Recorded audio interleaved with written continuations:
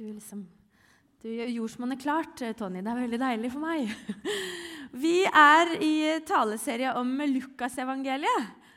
Og jeg har kommet til kapittel 9 og 10, og jeg har valgt meg ut en tekst. Så i dag får dere ikke begge kapitlene, men teksten fra kapittel 9, fra vers 18 til 27. En gang var han alene og ba. Bare disiplene var med ham. Da spurte han dem, «Hvem sier folk at jeg er?» Døperen Johannes, svarte de. Men noen sier Elia, og andre at en av de gamle profetene stått opp. Og dere, spurte han, «Hvem sier dere at jeg er?» Da svarte Peter, «Du Guds Messias.» Men han forbød dem strengt å si dette til noen. Han sa, «Menneskesønnen må lide mye og bli forkastet av de eldste overprestene og de skriftlærde. Han skal bli slått ihjel, og den 3. dagen skal han reises opp.» Så sa han til alle, «Om noen vil følge etter meg, må han fornekte seg selv, og hver dag ta sitt kors opp og følge meg. For den som vil berge sitt liv, skal miste det. Men den som mister sitt liv for min skyld, skal berge det. Hva gagner det et menneske om det vinner hele verden, men mister seg selv og går til grunne? For den som skammer seg over meg og mine ord, ham skal også menneskesønnen skamme seg over, når han kommer i sin og sin fars og de hellige englers herlighet. Sannelig, jeg sier dere, noen av dem som står her skal ikke smake døden før de ser Guds rike. Det en sukkerbit av en tekst som dere får denne søndagen. Og jeg skal utfordre oss litt. Jeg skal det. I det siste nummeret av magasinet Strek, et magasin fra vårt land som jeg veldig glad i, så kan man lese en lang reportasje og et essay av denne mannen, Paul Kingsnorth. Han vokste opp i det urbane England på 1980-tallet, i det han kaller for et fattig åndelig miljø. Familien hans satte aldri foten i en kirke, og religion var helt irrelevant. Jeg syntes jeg var skarpere enn alle som trodde på den slags sprøyt, og det fortalte jeg dem mer enn gjerne, sier Kingsnorth. Religionen var autoritær, overtroisk, ufornuftig og undertrykkende. Og det førte han inn i en omfattende klimaaktivisme. Det ble hans hedenske frelse, som han selv uttrykker det. Men i dette engasjementet så oppdager han menneskenaturens forsøk på å leke Gud. Hva som skjer når vi gaper over mer enn vi kan svelge. Så han sier, selv en ateist ville kunne forutse at våre forsøk på å leke Gud vil ende i katastrofe. Så han begynte å spørre seg, ja, kanskje finnes det noe i de religiøse fortellingene, i fortellingene om menneskets fortapte tilværelse og deres frelse? Hva om det gudløshet, og ikke Gud, som Karl Marx kjent for å si, som opium for folket? Dersom folk ikke tror på noe bortenfor verden, så vil de tilbe verden. Og her vi nå, bortkommende. Så denne mannen legger ut på en åndelig reise som fører han til buddhismen. Og der sier han opplever masse medfølelse, men den manglet kjærlighet. Og han klarer til slutt å innrømme for seg selv at jeg vil tilbe.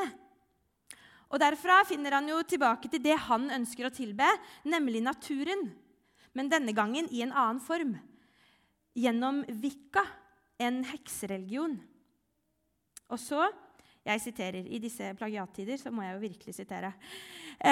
En kveld satt jeg på kjøkkenet i huset heksesirkelen vår brukte som tempel.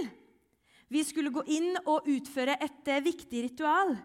Og i det vi reiste oss for å gå, fikk jeg et voldsomt illebefinnende. Jeg ble svimmel, jeg ble kvalm, og jeg ble ør. Alle la merke til det, og stimlet rundt meg mens jeg satt meg ned, blek om nebbet. Jeg fikk en overveldende følelse av at jeg ikke skulle gå inn i tempelet. Det føltes som om jeg ble fysisk forhindret. Noen hadde grepet inn. Nå var det ingen vei utenom.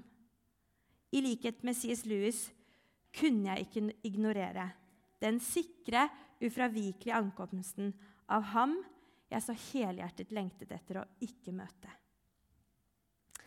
Jeg synes det var trosstyrkende å lese vitnesbyrdet til denne mannen, men særlig interessant synes jeg det var å lese erkjennelsen han fikk om at han ville tilbe.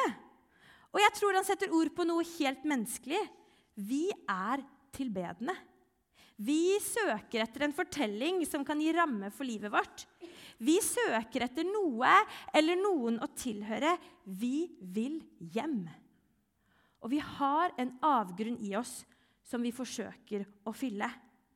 Dette visste Jesus da han inviterte med seg et knippe mennesker, 12 stykker, til å følge etter ham.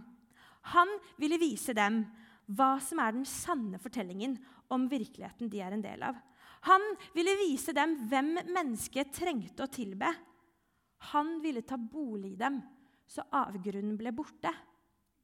Jesus er veien til livet. Han er veien hjem. Og gjennom undre og mirakler, med en kraft som er helt utenfor vår menneskelige natur, viser Jesus seg litt etter litt for disiplene, så de kan få øye på hvem dette er. Og de holder seg nær til ham. De følger han. For han er kanskje noe som ligner på et hjem. Veien han går er kanskje noe som ligner på et liv. Så, i kapittel 9, der jeg leste fra i stad, lurer Jesus på om, skjønner dere hvem jeg er? Nå har dere sett meg møte mennesker. Dere har sett meg helbrede.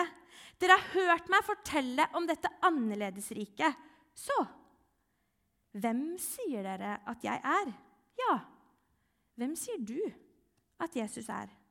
For kristen tro handler ikke om hva vi tror på, men hvem vi tror på. Og teksten jeg leste avslører jo Peter sitt svar. Du er Guds Messias. Det er en første tidlig bekjennelse av hvem Jesus var. Og lengselen min for arbeidet her i kirka som ungdomspastor, det er at flere barn, ungdom og voksne for den saks skyld har lyst til å gi et personlig svar på dette spørsmålet.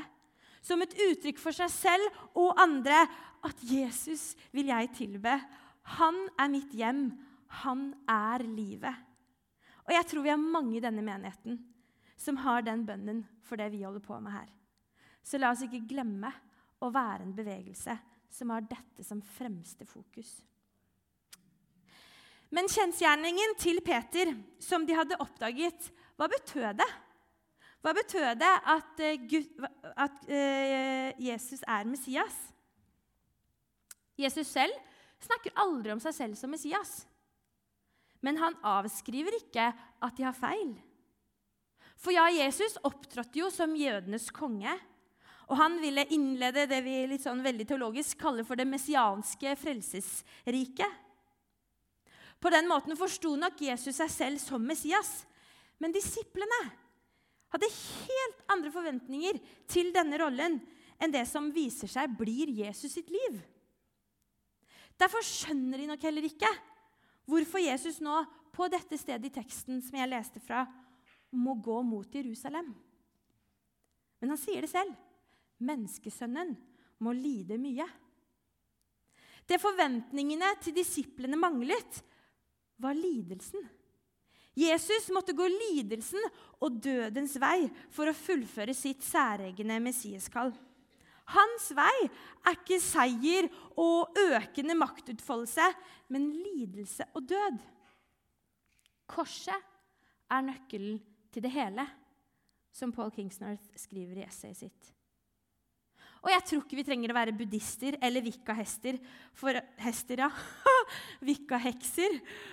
for å minne oss selv på hvilken nøkkel korset er for oss mennesker og verden for øvrig. Så hva sier budskapet om korset, om virkeligheten vår? Jo, det forteller oss at vi er alle en del av opprøret mot Gud.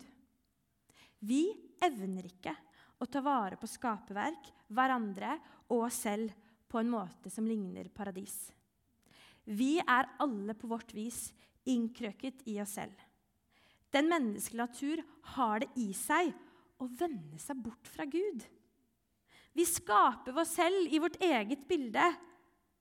Og på våre vis så erfarer vi da at livet det blir et rotterace mot avgrunnens tyngdekraft. Vi er dømt til å tape, for ingen kan frelse seg selv. Og så er vi alle på vårt vis en del av en hverdag, et nabolag, et arbeidsfellesskap, en kirke kanskje, ja kanskje en familie, hvor fred og forsoning ikke er den veien som velges. En hverdag der vi ikke evner å være de medmenneskene vi ønsker.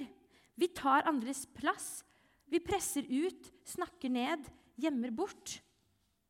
Og vi er alle på vårt vis en del av en verden der vi stadig pusher de grensene og rammene som er gode for oss. Opprøret mot Gud har ført til et opprør mot hele skaperverket, mot selve naturen, den menneskelige og den ville. Og fra de fattiges perspektiv må jo vår hverdag oppleves grotesk og svært urettferdig. For forbruket vårt gjør at andre må flykte, og det destruktive som finnes er svært langt fra slik Guds rike ser ut. Og det kunne vært en mye lengre liste. Ja, syndens lønn er døden, sier Bibelen. Men så sier også Bibelen i Romerbrevet, men der synden er stor, ble nåden enda større. Synden og døden har en løsning for oss som mennesker, men også for skaperverket. Ja, det har en frelse. Og jeg synes det var fantastisk. Jeg måtte skrive det inn i manuset mitt. Det er ikke så ofte jeg gjør, men den sangen Tony hadde valgt. Kristus, han korsfestet, det er det eneste for meg. Det er for alle Guds kall til frelse i Jesus Kristus åpenbart. Korset er nøkkelen også til den enorme kjærligheten som Jesus uttrykker for oss mennesker når han er lydig til døden. Det er den kjærligheten som tross alt vi holder på med, og dette opprøret som vi er en del av, er den kjærligheten som likevel tar imot all vår synd. Alt det vi er. Det er den kjærligheten som frigjør oss fra en evig død. Det er den kjærligheten som har en egen vitenskap i møte med hvert enkelt menneske og hele vår verden.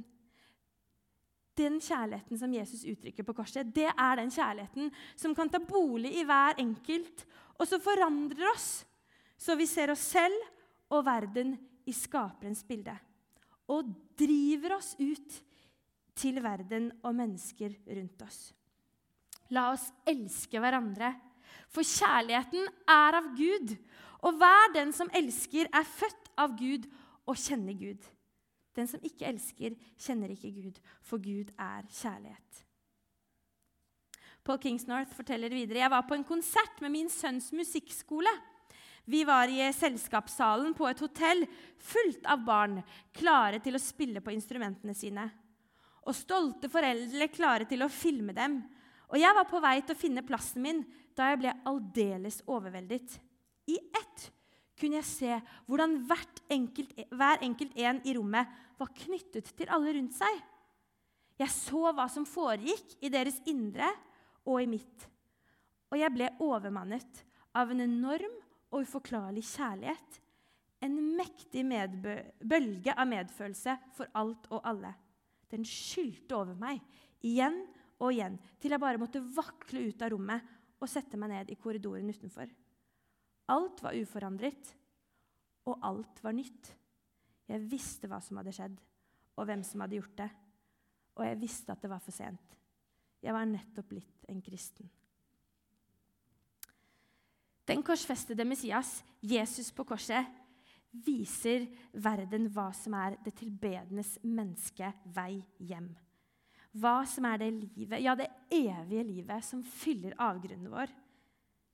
Det er Guds kjærlighet og hans syndstilgivelse og nåde. Derfor er korset nøkkelen. For i Jesu død på korset så forsoner menneskes med Gud, slik at han kan ta bolig i oss, bli vårt hjem i verden, og på den måten lukke avgrunnen til tomhet, meningsløshet og evig død. Han sier også, hjemme, tenker jeg nå, et sted hinsides all tid. Jeg kan ikke forklare noe av dette, og det best å la være å prøve. Jeg vokste opp i den samme troen alle moderne mennesker oppdras i, at frihet betyr fravær av begrensninger. Ortodoks tro lærte meg at en slik frihet slett ikke setter fri, men gjør oss til slaver under vår lidenskap. En god beskrivelse av de første 30 årene av livet mitt.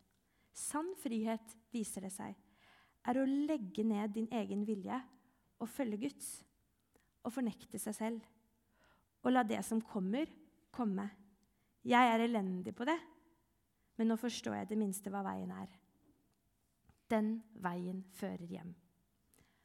Med blikket festet på ham, Guds Messias, som troens opphavsmann og fullender, kan vi ta opp korset vårt og begynne å gå. Paul Kingsnorth beskriver seg selv som en fersk elev, helt grønn. Og vi kanskje mange med han. Jeg veldig mye yngre enn mange av dere her. Men korsets vei har Jesus vist oss en vei i kjærlighet. Å ta opp sitt kors å gi plass til Guds kjærlighet. Den kjærligheten som kommer fra han. La den ta bolig i oss og øve oss i den. Lære oss å forstå dens vitenskap.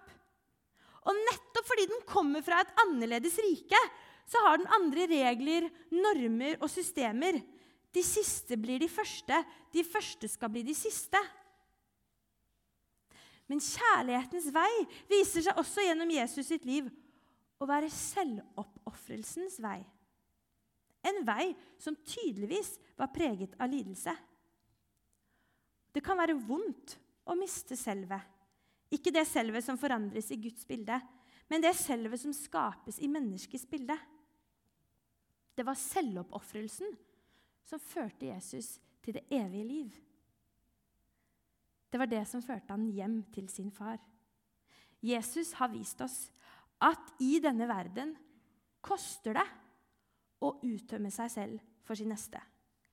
Det ikke behagelig. Det kan være slitsomt. Men likevel det flust av historier hvor det nettopp der mennesker finner mening. Fordi det kanskje det som livet. I tjeneste og kjærlighet for vår neste. Sannelig, jeg sier dere, det dere ikke gjorde mot en av disse minste, har dere heller ikke gjort mot meg. Jeg tror vi mange her som bekjenner at Jesus Guds Messias.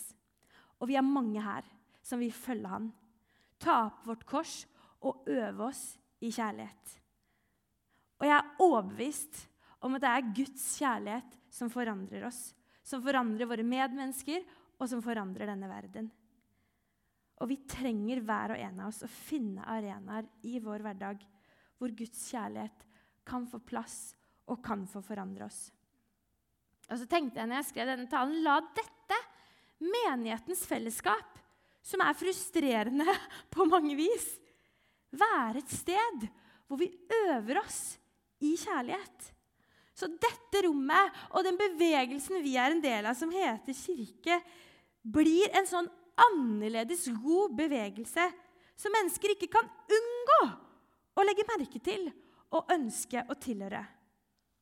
Da kan dette, som det for oss, bli et fysisk godt hjem for flere mennesker på veien til det som en gang skal bli det fullkomne gode hjemmet.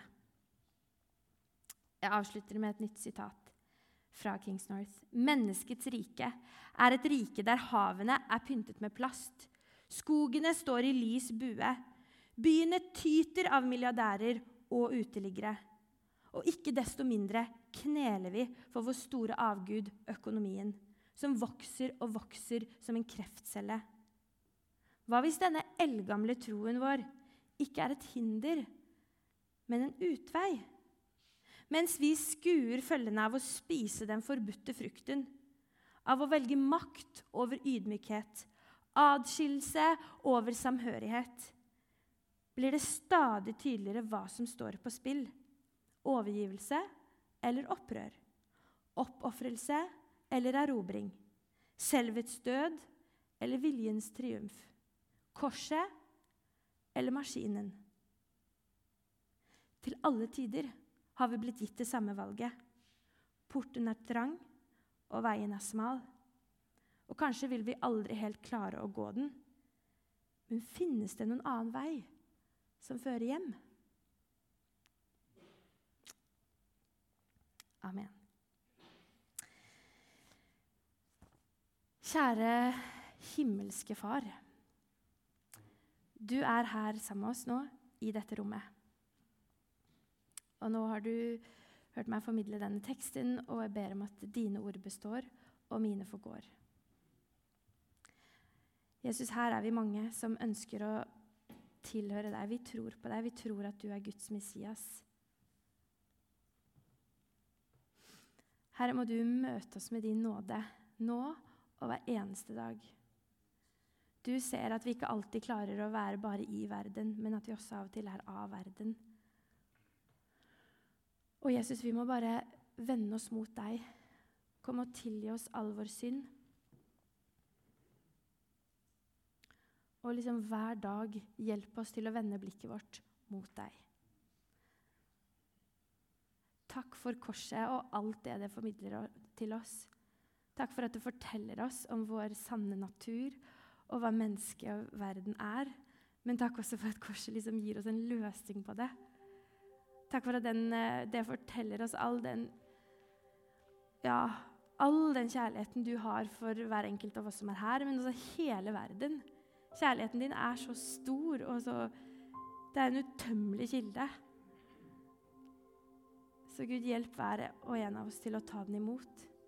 Hjelp oss til å finne stunder i vår hverdag hvor vi kan formes av den. Og Herre, oppdra oss i din kjærlighet. Vi har lyst til å følge deg. Og jeg ber Gud om at din ånd må komme til hver enkelt av oss.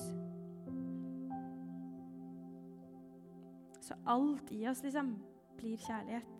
Ransak oss, rens oss, forvandle oss. Vi har lyst til å se ditt rike komme i denne verden, i denne menigheten, i byen vår. Og så erkjenner vi at du bruker oss i det oppdraget. Så Gud, hjelp oss til å ta korset vårt opp og vandre sammen med deg. Ja, Jesus, hjelp oss til å finne veien hjem og til å finne det som er livet. Du har vist oss at det handler om å bare gå sammen med deg og følge deg, og det er vanskelig, det. Det er utfordrende. Men vi har lyst til det. Jeg tror mange her har lyst. Vi har lyst til å følge deg.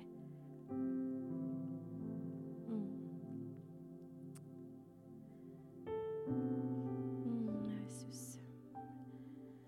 Legg resten av søndagen og gudstjenesten og uka i dine hender. La oss være en bevegelse som øver oss i din kjærlighet. Så ditt rike kommer til vår verden. Og vi finner veien hjem. I Jesu navn. Amen.